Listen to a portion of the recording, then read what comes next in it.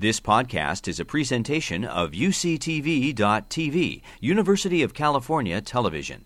Like what you learn? Help others discover UCTV podcasts by leaving a comment or rating in iTunes. We're here to talk about Alexis Smith, her snake path, and the extraordinary new mural, which is actually created in 1987, that will be installed at the end of this year, 2020, at UCSD's new neighborhood along Torrey Pines Road.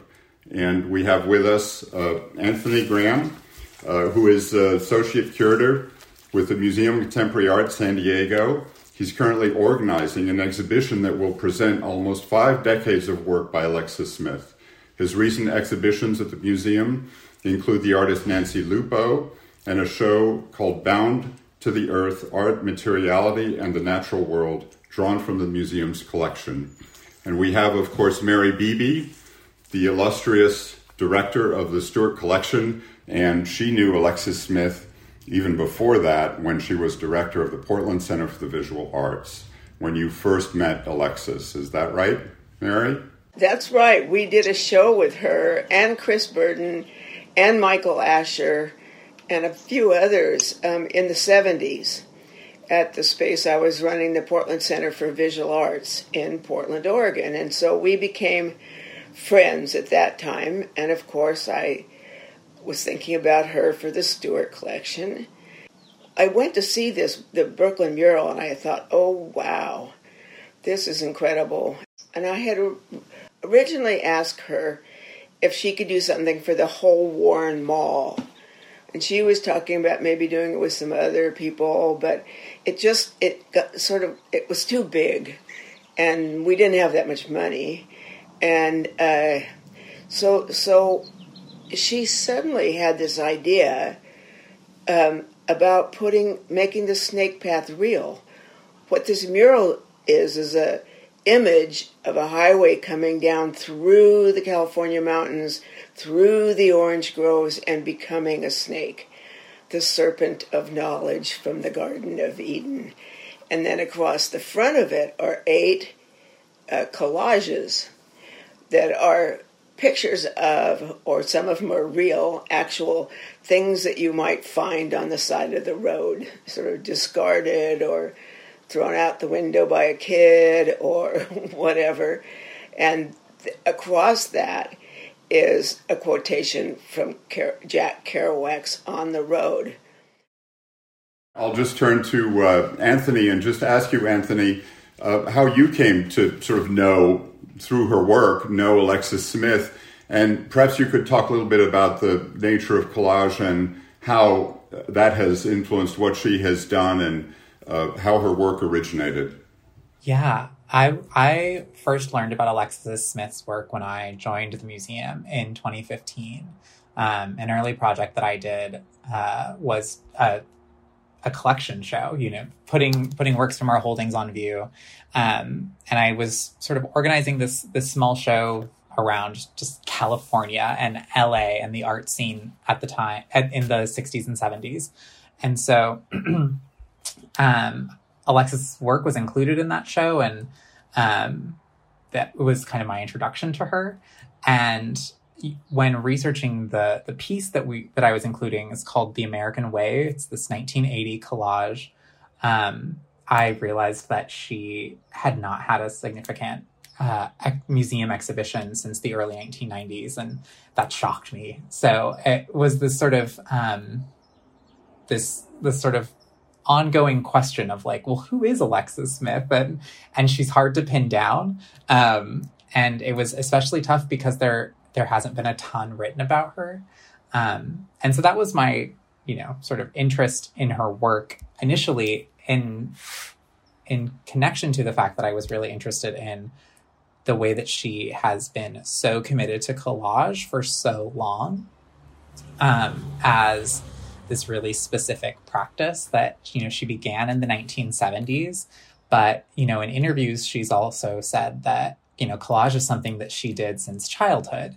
This kind of like scrapbooky hobby of cutting up magazines and pasting them together. but that it was in college when she was at UC Irvine that a friend encouraged her to take an art class, and she began to understand how this thing she felt was intuitive could be, artistic, and that it was simply about changing its context, that by calling it art and calling herself an artist, this thing that felt natural became so specific. And so throughout the 1970s, she continued these really almost minimalist and somewhat austere collages where, small objects were placed onto sheets of paper that had text typewritten onto the bottom of them. And that, those, in some ways, they sort of look like a scrapbook that's been, unbound and put on the wall, or they look like sheets of a movie script. And as she developed her work, they became increasingly complex in terms of their formal components. The way that she used language changed over time. At times, she has foregone language altogether. But it also sort of created this process that I think lent itself eventually to her installations and public work, which was, the power of bringing objects together and understanding that the objects themselves could have sort of conversations and reveal meanings about our lives and our culture. We'll talk about the specifics of the mural itself in a moment and the collages that are included there. But let's just talk about the snake, since it sort of happened, even though it happened after the mural. We didn't really experience the mural, we experienced the snake, and it changed when it became a snake and when it became this enormous installation at UCSD. So maybe you could talk a little bit about what it's about for Alexis, and then also about what it was about sort of for the evolution of the Stewart Collection, because it was a huge leap forward in a way for us at the Stewart Collection. Well, it was our most ambitious project so far at the time. And for me, the snake, and she had just looked up at this hill, which actually was about to be renovated and become from a parking lot to a hill, going up the side to the library. And she said, maybe we could make a real snake, real being, visual snake, working its way up to the library. And then she added a Garden of Eden, so this is her sort of collage part coming in. And in the Garden of Eden, there's a bench with a quote from Thomas Gray, and she added a book, Milton's Paradise Lost, or a constructed book, a marble book, a huge book, going up the snake path. So you encounter these references to the classic myth of Adam and Eve, or to the search for paradise, which is what On the Road is about. His name is Paradise. But in the mural, she uses these beautiful classic California orange crate images, of oranges with their blossoms. And in the snake path, she's got a couple of images of Adam and Eve. In the bench, there's images of Adam and of Eve. And then the book does not actually have images on it, but it has a quote. And so the Adam and Eve part and the Garden of Eden part, that wasn't part of the mural, right? Except it sort of was, because it was called Same Old Paradise. Right. But, the Adam and Eve myth about the snake bringing knowledge or awareness to mankind, and therefore they became human and were cast out of Eden, just as students have to be cast out of the university, which for some is paradise. I know it's not paradise for every school, or every person, but to have this sort of the acquisition of knowledge is kind of what the snake is about. And I think that is so appropriate, of course, for a university. And it was important that it have a sense of movement. So you and Alex, and I think the landscape people, had the idea of making it crowned, so that minute you walk on it, you really know that you're on a different kind of path. This is not a regular path, and it's banked, not the way you would anticipate. It's sort of banked so that you have to not exactly struggle, but it's not always easy. And it's important to remember that people who are just encountering it out of the blue and don't know about it in advance and haven't seen an aerial photo or anything like that don't necessarily know it's a snake, right? They are just experiencing this different kind of pathway. And those were the two big difficulties in sort of designing it. And Andrew Spurlock was the landscape architect, and he was really key in the whole development of it. But crowning the path and making it so that it's not banked into the slope the way a normal pathway or road would be, but crowning it and letting it just lie on the slope means that there's always a place that's sort of flatter that you can walk, but it makes you extra conscious of the fact that it's curved, like the back of a snake. And then the head, of course, is with a tongue, a huge tongue going out, is the top terrace of the library. But it's part of one of the entrances. And then the book, Paradise Lost, Milton's Paradise Lost, sort of got included, and that isn't actually part of the mural that we're about to install. And the book itself, the design for the book, and this goes back to the way Alexis works, I think, in this kind of contingent way.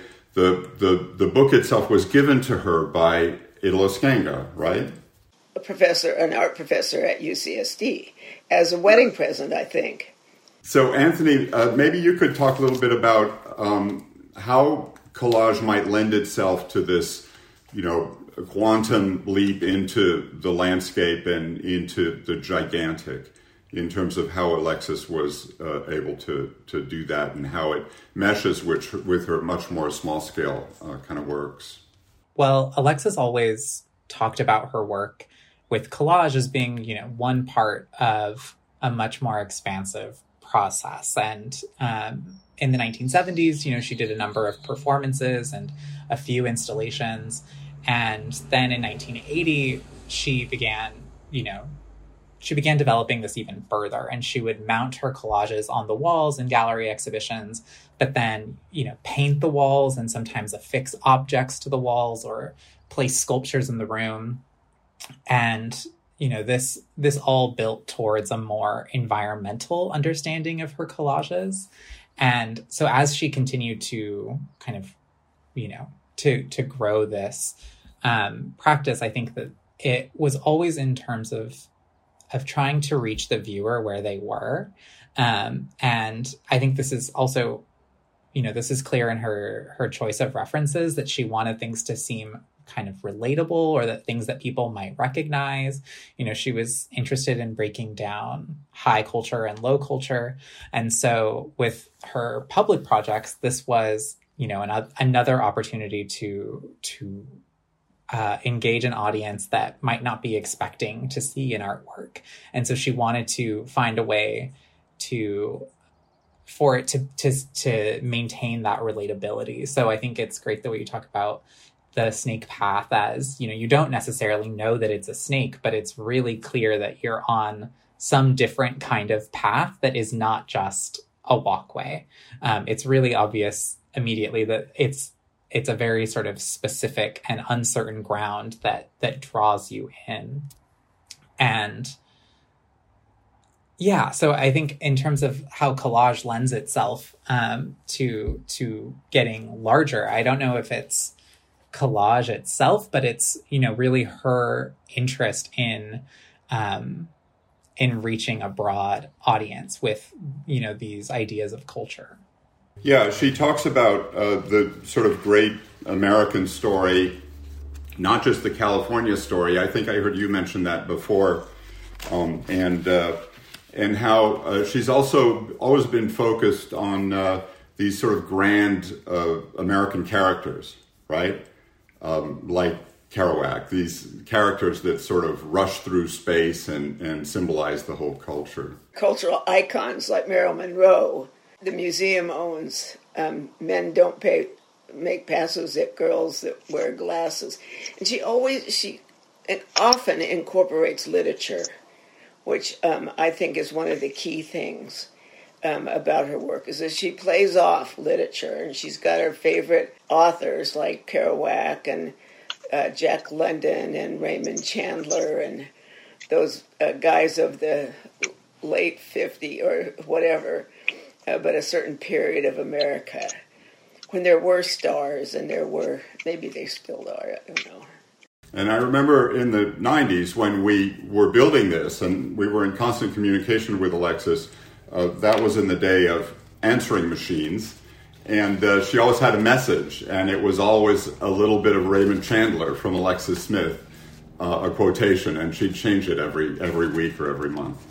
Yeah, I think literature is so important to her work, throughout, whether it's Raymond Chandler and the sort of LA noir detective fiction. And I think Chandler specifically holds such a special place in Alexis's work because of the way that his books reflected on Los Angeles and this, but they were also these really relatable, detective fictions that also became movies. And so much of Smith's work is talked about in terms of Hollywood, because she herself, was a lifelong Los Angeles resident, and that she had taken her name from a Hollywood starlet. And so there's this way that Alexis is, a California artist and really was thinking about Los Angeles and Hollywood as a special and unique place. But like you're saying, Matthew, so many of her subjects and themes have a broader impact. And she's really thinking about the unique experience of, American life. And I think that that's where someone like Jack Kerouac enters the picture. She would talk about her own influences. She would kind of elide the art historical and instead place herself in a lineage that she would call quirky American geniuses. And this included Jack Kerouac, this included Frank Lloyd Wright, the architect, or Isadora Duncan, who can be seen as the creator of modern dance. All of these really unusual figures that had little to do with collage, but everything to do with a really particular American sensibility of reinvention and experimentation. And I think that was really important to Alexis. And so there's also this idea of, and I think there's this idea that first comes out in Same Old Paradise, the mural, which is this kind of, almost manifest destiny of, of heading out west, into these orange groves, and this sense of adventure and the possibilities of the open road. And, for all of the romance of the open road, it can be quite treacherous. And it is this snake that is seductive and offers knowledge and experience. But, those things come at some cost. And there's, this is another really common thing in Alexis's work, is that there's this dark underside. Things are romantic, but they're also quite perilous. She loved driving, is what I started. She loved to drive. And in California, that's another thing. A lot of California artists really love the open road and love to drive. And she loved to drive fast. And I was once in a car accident with her when she was driving, and she was very upset. It was pretty minor, but it was right in Santa Monica, and she was quite upset. I'm remembering the sort of unrolling of this giant mural after 30 years, and that was a kind of really extraordinary experience. And actually walking along it, walking along the orange grove, and the scale of this thing was so immense that you almost felt like you were really in the landscape. And the whole thing that happens when you're driving down a road and you see the rows of orange trees or whatever they might be kind of flash and have this sort of moire-like thing happening, as you can see down the various alleys at the different angles. That's happening. There's 6 vanishing points in this backdrop, in this mural. There's 6 different vanishing points that she worked on and sort of developed in the design of it. But maybe you could both talk about briefly your encounter with this sort of massive unrolling on the giant warehouse floor that we did about a year ago. Oh, wow. It was unbelievable. Alexis and Scott, her husband, were there, and a former, long time ago, assistant who'd actually helped her paint the mural. Meg Belichick. We were all there, and Nina, who'd helped fund the transportation because we had to pay to get it from New York and all that, and then we had to find, or you found a huge space in library storage territory.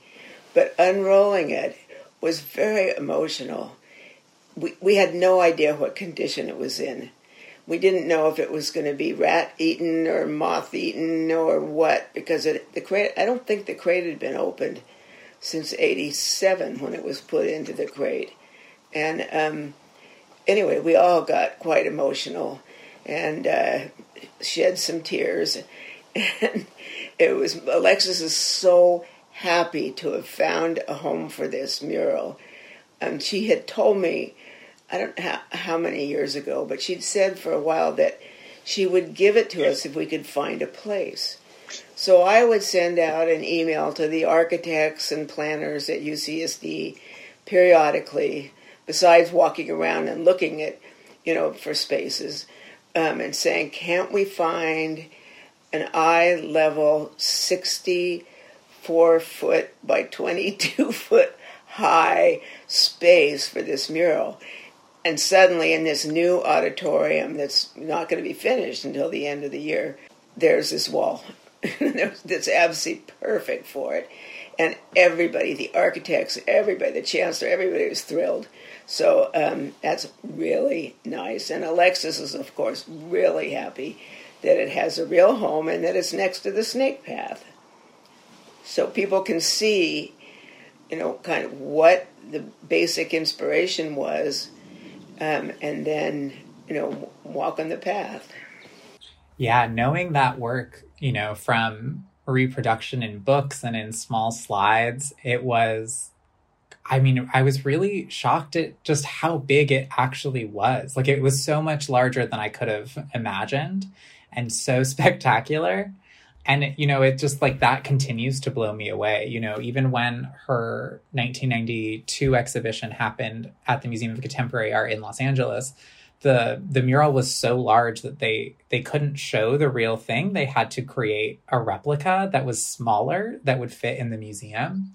And, even early on when I was, trying to consider if there was a way I could put the mural in our show in La Jolla, it's just too large. So to have the opportunity to find a permanent home for it is just incredible.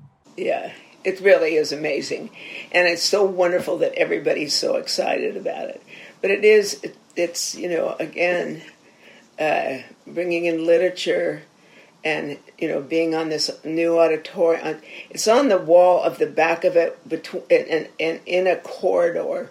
But the other side of the corridor is glass so that you'll be able to see it from outside as well. It's a very tight space in a way because you can only get back maybe 10 feet from this 20-foot tall by 60-foot long painting, but you'll be able to go outside and you'll actually be able to see it at night, at least when it's illuminated, be able to see it from hundreds of feet away and from out in the courtyard that's adjacent. So we're all kind of looking forward with a little bit of trepidation to what that's actually going to produce. But it'll be a different context and it'll be very exciting. And Mary, you mentioned it had to be at eye level, and that's because of the collages, right?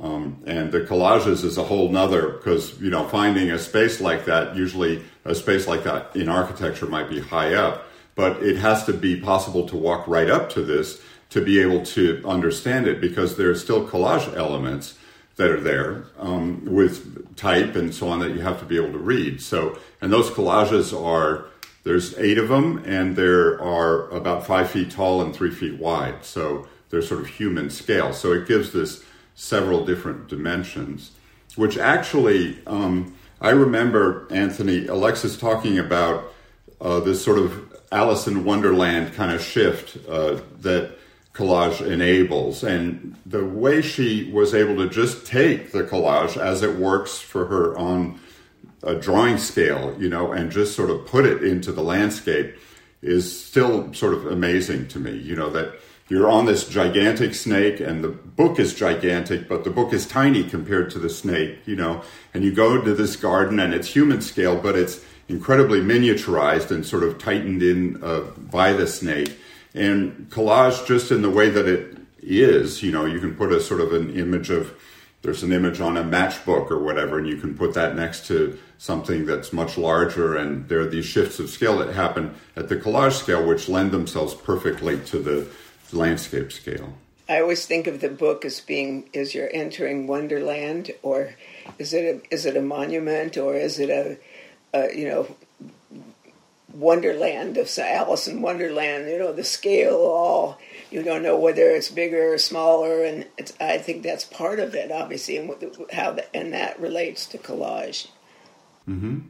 Yeah, the experience of the viewer and the way that a work is perceived is really important in I think all of her collages, you know, even in the sort of small book-like pieces where she's thinking about, you know, the act of reading and how reading becomes this sort of performative action that, you know, you're reading the words on her collages, but you're also reading their relationships to the images or the objects. And in the public works, you're right, it is this like Wonderland-esque thing where the body just completely shifts in its scale. And you can think of how this functions in so many of her public projects, whether the convention center in LA or the auditorium in Ohio, where, you know, the collage of whatever it might be is sort of integrated into the architecture, kind of how it's integrated into the landscape at UCSD. And, you know, creates this kind of impossible experience where you'll never see it in its totality, but you can move through it and kind of experience the work over time. Mary, let's talk about Sixth College and the whole new living and learning neighborhood and the scale of that, and then when is this going to happen? Well, the scale of this whole new neighborhood, I mean, it's, I think, 6 or 8 buildings, plus this auditorium. The buildings, I think 3 of them are dorms, closest to the ocean or on the far west side. And then the others are offices, and there's a craft center, which disappeared a few years ago on campus that everybody loved. And so now they're bringing it back, which, again, everybody's excited about that. And so it all kind of ties in with theater and movies. I mean, the auditorium, you know, it's not a marquee, but it's a highly visible image. And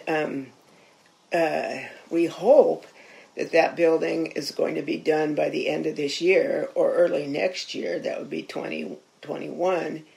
And it'll obviously be the last thing that goes in, but you've worked mostly with all the architects and engineers to figure out a really good placement and with proper lighting and everything. So we're confident that that it's going to be pretty spectacular.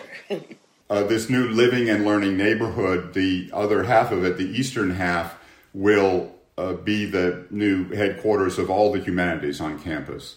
Literature, philosophy, history the departments will be housed there, as well as the deans of arts and humanities and the dean of social science.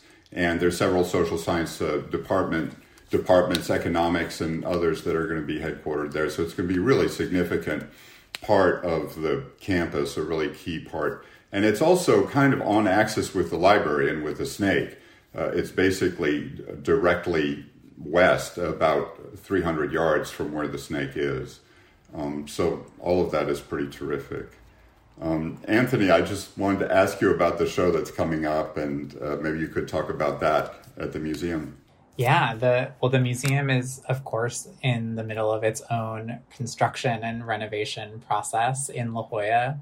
And so the exhibition of Alexis's work will be in that new building once it's completed, which we hope will be in 2022. So that's when the exhibition is planned. And it will be the first, dedicated survey of Alexis's work since 1991, when the Whitney Museum in New York organized a survey of her work.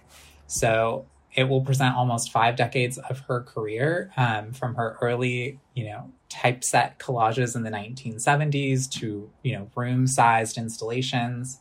And we're very fortunate that the Stewart collection is so close by with 2 of the most important examples of her public practice. So that'll be an incredible asset to the exhibition as well. And also, I just wanted to piggyback on the humanities aspect of the new campus, how fitting that is, because Alexis, always talks about how literature is so important to her work precisely because she was an avid reader. And, she started college, she would say, as a humanities major. She, was studying French and thought she would be a French teacher. And so she often described that experience as being one of the, sort of key influences on her artistic interests, and how, this interest in literature never waned. Anthony, how does the whole idea of Paradise and the snake fit in with her larger work, with the whole expanse of Alexis' work? Alexis described all of her work or almost all of her work, being about the loss of innocence. And especially in the late 80s and early 90s, she became interested in Jack Kerouac. She produced an extensive body of work using On the Road. She actually had 2 exhibitions called On the Road and El Dorado On the Road 2. And Same Old Paradise, happened the year before that first exhibition, and Snake Path happened the year after the second one. So they're these perfect bookends to a really important series for her. She would talk about both of these exhibitions as being her first grown-up practice, where she felt like she was really, I think, had mastered her use of quoting literature and combining them with different images and objects. And all of this work was about, the open road and connected to her love of driving and this kind of sense of adventure that is reflected in Kerouac's book, in this sort of search for paradise. And again, this sort of dark underside of an innocence lost. Yes, because the book is definitely about an innocence lost. The book is almost shockingly about that. So I'll just read these quotations, and Mary or Anthony, maybe you might want to respond to them. They go like this, and I think they were selected out because they encapsulate these ideas you were just talking about, Anthony. The first one is, the road was straight as an arrow. The moths smashed our windshield. My eyes ached in nightmare day. I suddenly saw the whole country as an oyster for us to open, and the pearl was there, a fast car, a coast to reach, a woman at the end of the road.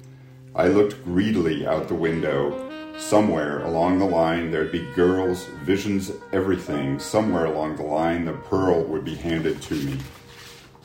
Yeah. She loved that quote, and she remembers it. She can still recite it. The thing that I love about it is that, that specific order of lines, they're taken from every different part of the book and brought together. So, she's made her own poem using Kerouac's words, and she does that so often with her use of literature. They're quotes, but not quite.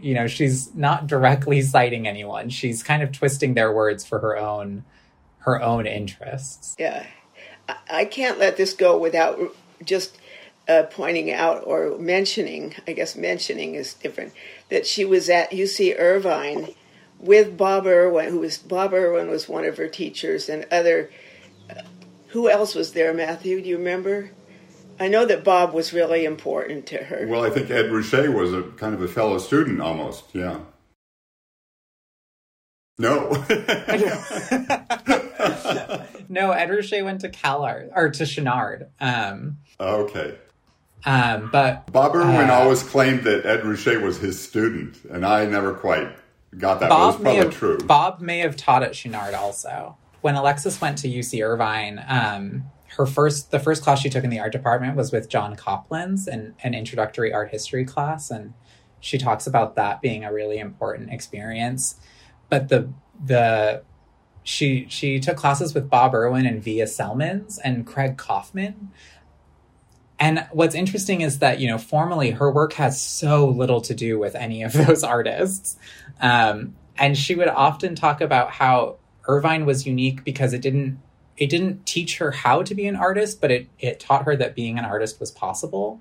And so all of those, teachers and artists were important to her because, they introduced her to the art world, and they sort of gave her permission to be there. That's great. Yeah. Describes it perfectly. Yeah, because UC Irvine at the time was a brand new school, and it was known for being very experimental. And Alexis went there because she thought, Irvine was far enough away from home that she could say she went away to college, even though she hadn't left California. She hadn't left California at all. I don't think she's ever left California, lived anywhere else. Not for an extensive period of time. She's had residencies and taught at other schools, but including UCSD. She taught at UCSD, yeah. Yeah. There's at least one interview where she talks about, she would go to San Diego whenever she was having a hard time. Oh dear, well, I'm not going to go into that, but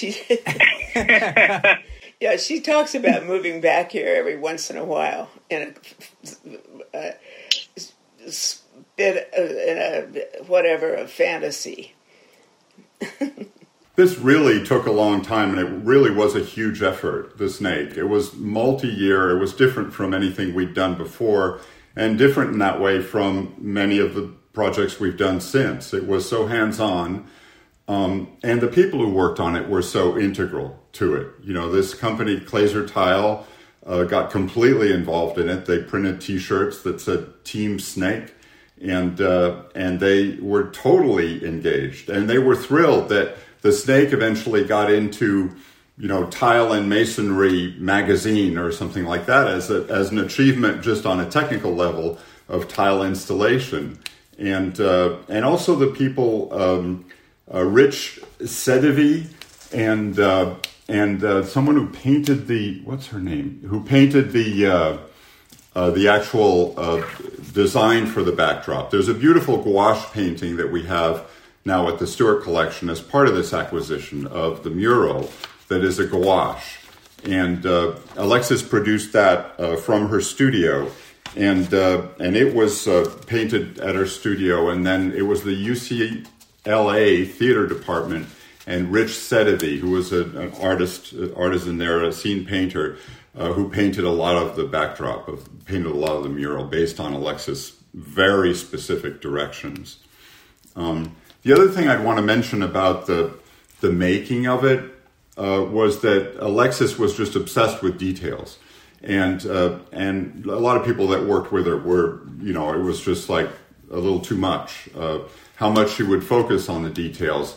But she always said, and I think it's really true, that the more you focus on those, the more in a way they disappear, the more it looks completely natural. And that was something she said over and over again, that if we get this right, if we get a perfect, sort of immaculate design solutions, then all that stuff disappears and it just flows. And it does. She was right. Mary and Anthony, thank you so much for doing this. And we can all look forward to this extraordinary event happening in about 6 months or less. And we really look forward as well 2 years from now to the opening at the Museum of Contemporary Art San Diego. Welcome to the live part of our little presentation, and thank you for being here. We have Mary and Anthony, and some questions have come through from all of you watching. Here's the first one, and this probably goes to Mary. Will it be possible to have an Alexis Smith event to celebrate the coming of the mural to 6th College? Well, we certainly hope so. What can I say? This COVID thing has thrown everybody off. But by early next year, we hope we can have a big celebration and a grand one and open to the public and, make a thing of it. Yes, and we'll do everything that's necessary to make that happen. And if the campus isn't wide open for all comers, we'll do it virtually and follow up with a live event at some point or another. The campus has been working diligently and professionally and in a great way to sort of deal with the current crisis, and we're doing our best to do the same. Here's another question sort of about the installation itself. The mural will have a huge impact from a distance. What impact do you anticipate on viewers who are closer to it? And since none of us have seen it, maybe that's a question for both Anthony and Mary. I've imagined what it's going to be like, but I'm curious what you both think. Well, it'll be it could be scary. But as you said, it is like going through that landscape yourself when you're right up there. And you can focus on the collages, or you can be freaked out by the snake's head. But I think people are so positive about it all. I know not everybody loves snakes, but this snake is going to be kind of enchanting. I was just going to echo the same thing, that, you'll be able to really engage with the collages at a close distance, which, for the monumental scale of the piece, it retains her attention to detail and, the really, specificity of each piece. The text is only legible from very close, and there are small objects embedded in the collages. So it's definitely a piece that, that benefits from both experiences. Yeah, and the far away experience will be hundreds and hundreds of feet away. It'll be a sort of a spot in the distance, and that's sort of the best of both worlds in some ways, and a very different experience from different places. Here's a question. Sorry, go ahead, Mary. As you come up to it, I guess maybe you'll start to recognize what it is. But you start out with just this huge California view, from a far distance. And I think, it will be a curious sight from far away. And then as you get up, it'll turn into this incredible mural, big image. Anthony, a question about Alexis' work. When did she start doing public commissions, and where are some other permanent commissions? Yeah, she started doing public commissions in the early 1980s. I believe the first one is called The Grand in Grand Rapids, Michigan in 1982. Unfortunately, I don't think that piece exists anymore. I know that it doesn't. Yeah. The theater, it was in a theater lobby, which has, since been renovated. But that was one of her first, very large scale public commissions. And then she continued doing them throughout the 1980s and into the early 1990s. And they are an important part of her practice. With Snake Path, I think, being one of the first, it was a huge accomplishment for the Stewart Collection, and it is a huge accomplishment for Alexis because it's so large. But in the interim, she did a number of other projects, including a series of mini monuments around MacArthur Park, which were, sort of smaller sculptures that were, placed around the park. And I think two of her other largest projects, like Snake Path, would be the Convention Center in LA, where she did this terrazzo floor of the lobbies, and a similar project, similar only in that its use of terrazzo at the Ohio State University sports arena. And both of those projects, similarly to Snake Path, are kind of integrated into, an existing site, in those cases, architecture instead of the landscape. but are this very kind of like physical visual experience. Here's a kind of practical question. There's a couple of them. This one is, will the mural be behind a barrier? Will preservation be a problem? And that's something that sort of naturally comes up. I'll go ahead and answer that, Mary, and then go to you. Makes sense. The mural is in a very shallow recess, which doesn't really protect it, but it is recessed, so it's marked that way. In some of the video that UCTV put together so well for us, you can see a kind of magenta line, and there is a low barrier that will be there that will indicate, obviously, that you're not supposed to go across. And then we also have various gadgets that will stop people from touching it. If you reach out towards it and get too close, say within 6 inches, there will be something, a beep or a voice or something that tells you to please not touch. Nothing that disrupts the operation of the building or the auditorium next door. But we do have all of that stuff and cameras and so on. So while it's not a museum and protected the way museums are, it's also a very durable surface. And we were stunned when we unrolled it how not only immaculate it was, but how durable it is. And so we have all those things sort of taken into consideration, but obviously this is a public space and it's open to students and so on. But the works in the Stewart Collection have been pretty well cared for by the community for many, many years. And respected. We've not had, knock on wood, a vandalism problem. But also, what we decided with the UCSD architects and planners and people to use the original, to use the actual canvas, but in case it gets seriously damaged or something, or it fades terribly or something, which we don't think it will, but we have had made unbelievable photographs by Philip Schultz Ritterman so that it could be reproduced on canvas if necessary. So we're not going to lose it. And we're happy about that. Yes, that's what we were doing in the unrolling that you saw a video of. Here are a couple questions that I'm sort of putting together. One has to do with, have we ever done at the Stewart Collection, or are we planning anything along the lines of a pathway? And also just a general question, what's in store for the Stewart Collection? And I think we got two answers for that, Mary. What's in store at Sixth College and this new campus, and also what about pathways? Well, the pathway we've been working on for a number of years is going to go, it's by Ann Hamilton, and it's going to go from the new trolley stop on campus into the campus. And the pathway is 26 feet wide. Anne has chosen quotations from literature, from the history of the campus, from the special collections at the library, and from,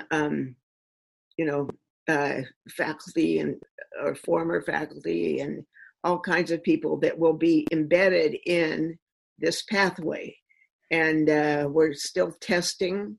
It's going to probably be basalt and sandblasted out. And so it's geared to the rhythm of walking, which I think is really kind of amazing. And we're very excited about it. We're doing another test, as I guess I just said, but we hope that it's going to be installed by the end of 21 when the trolley opens. And then we have high hopes that it can get extended, even further into the campus, but that's uncertain, partly because of COVID and construction slowdowns, etc.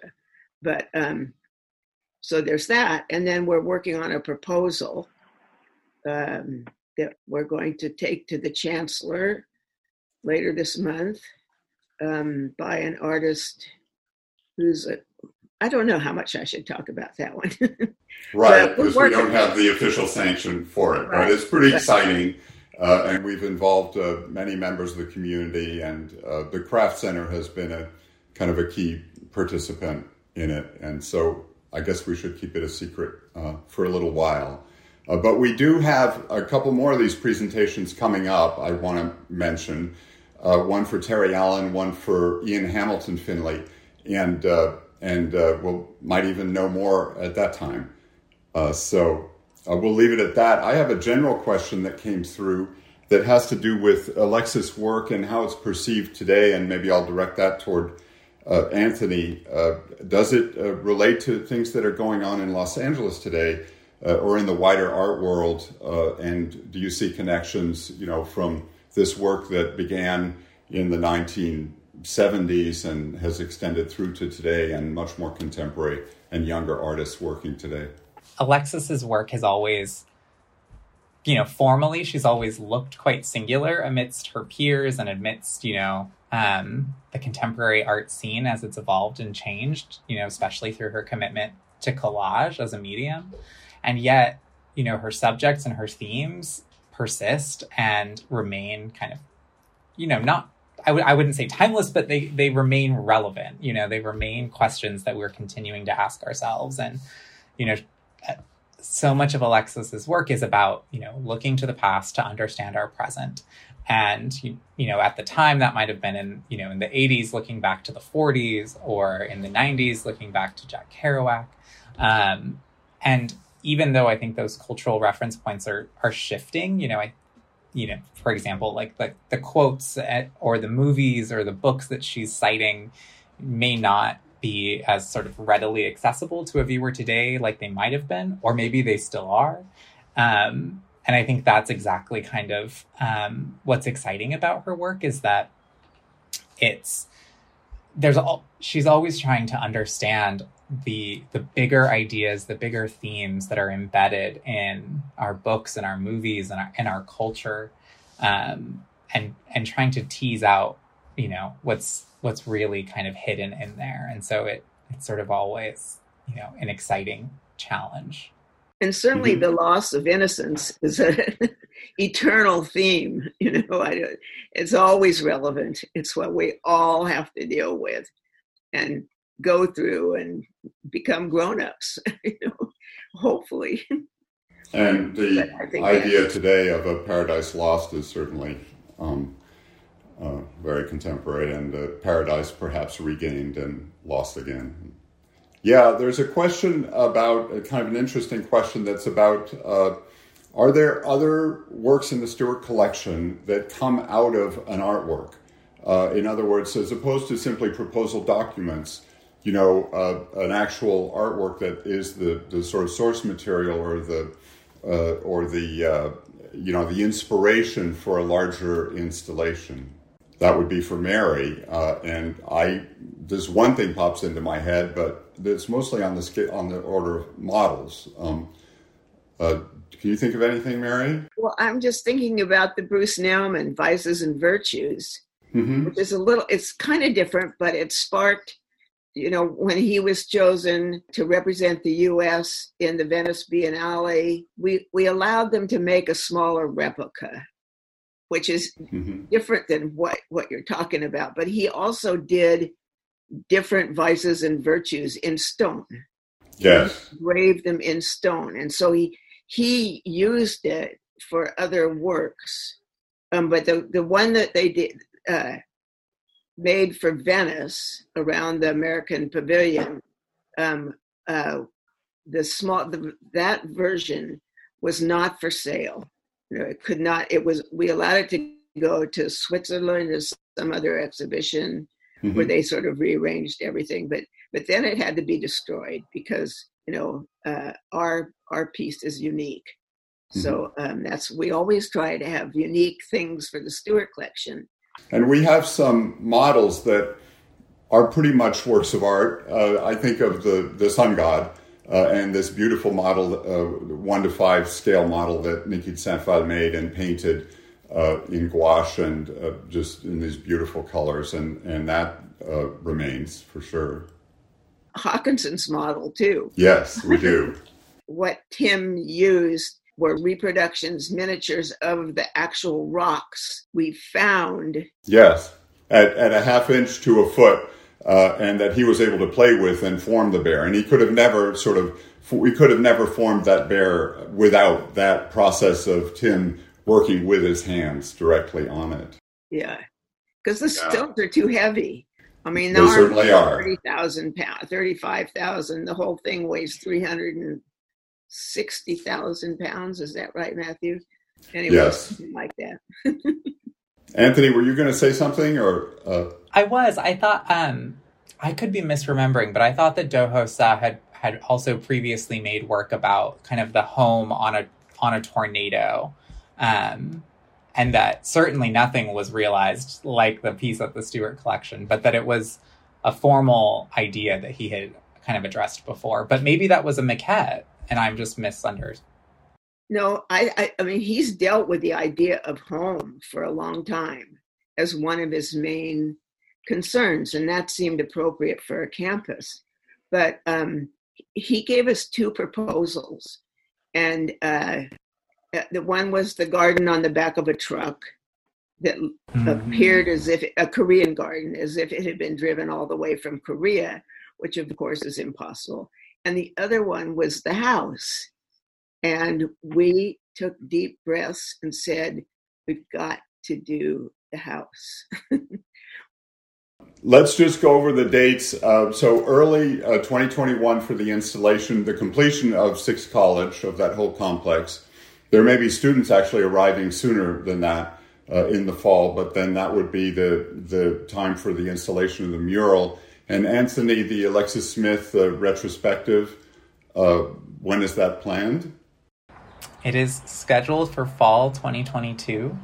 As ever, our schedules remained nimble as we're all kind of, being affected by our current closures. But that is the plan, and I remain hopeful. Fall 2022. Well, we really look forward to that, and we sure look forward to the mural. Thank you both for joining us. And then we have also July 9th coming up, a conversation about Ian Hamilton Finley. And we have another, I'm not sure of the date, for Terry Allen. So we look forward to that. That'll be in the next weeks. I want to thank everyone who's here for joining us. I thank you for your questions. And I want to really thank UCTV and John Menier for engineering and your colleagues, John, for putting together. You've been listening to a podcast by University of California Television. For more information about this program or UCTV, visit us online at uctv.tv.